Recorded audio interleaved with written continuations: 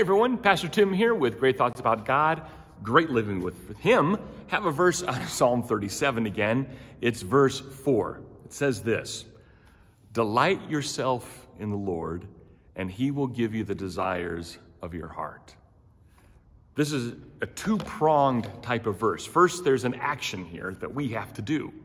First of all, we're to delight ourselves in the Lord. We are to make the Lord the object of our affection. We are to be excited for the things of God, for the nature of God, for His purpose in our lives. We are to find joy, happiness, and again, excitement in God.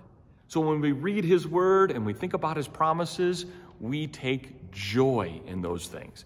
It's to make us happy and satisfied and filled with, again, excitement. And then the second part of the verse comes true. If we're doing that, if everything about God is our focus and our happiness and our joy and our passion, and we are excited about it, He will give us the desires of your heart. And guess what the desires of your heart are going to be if you are thrilled with who God is? Your desires are going to be to see more of God's awesome greatness in your life.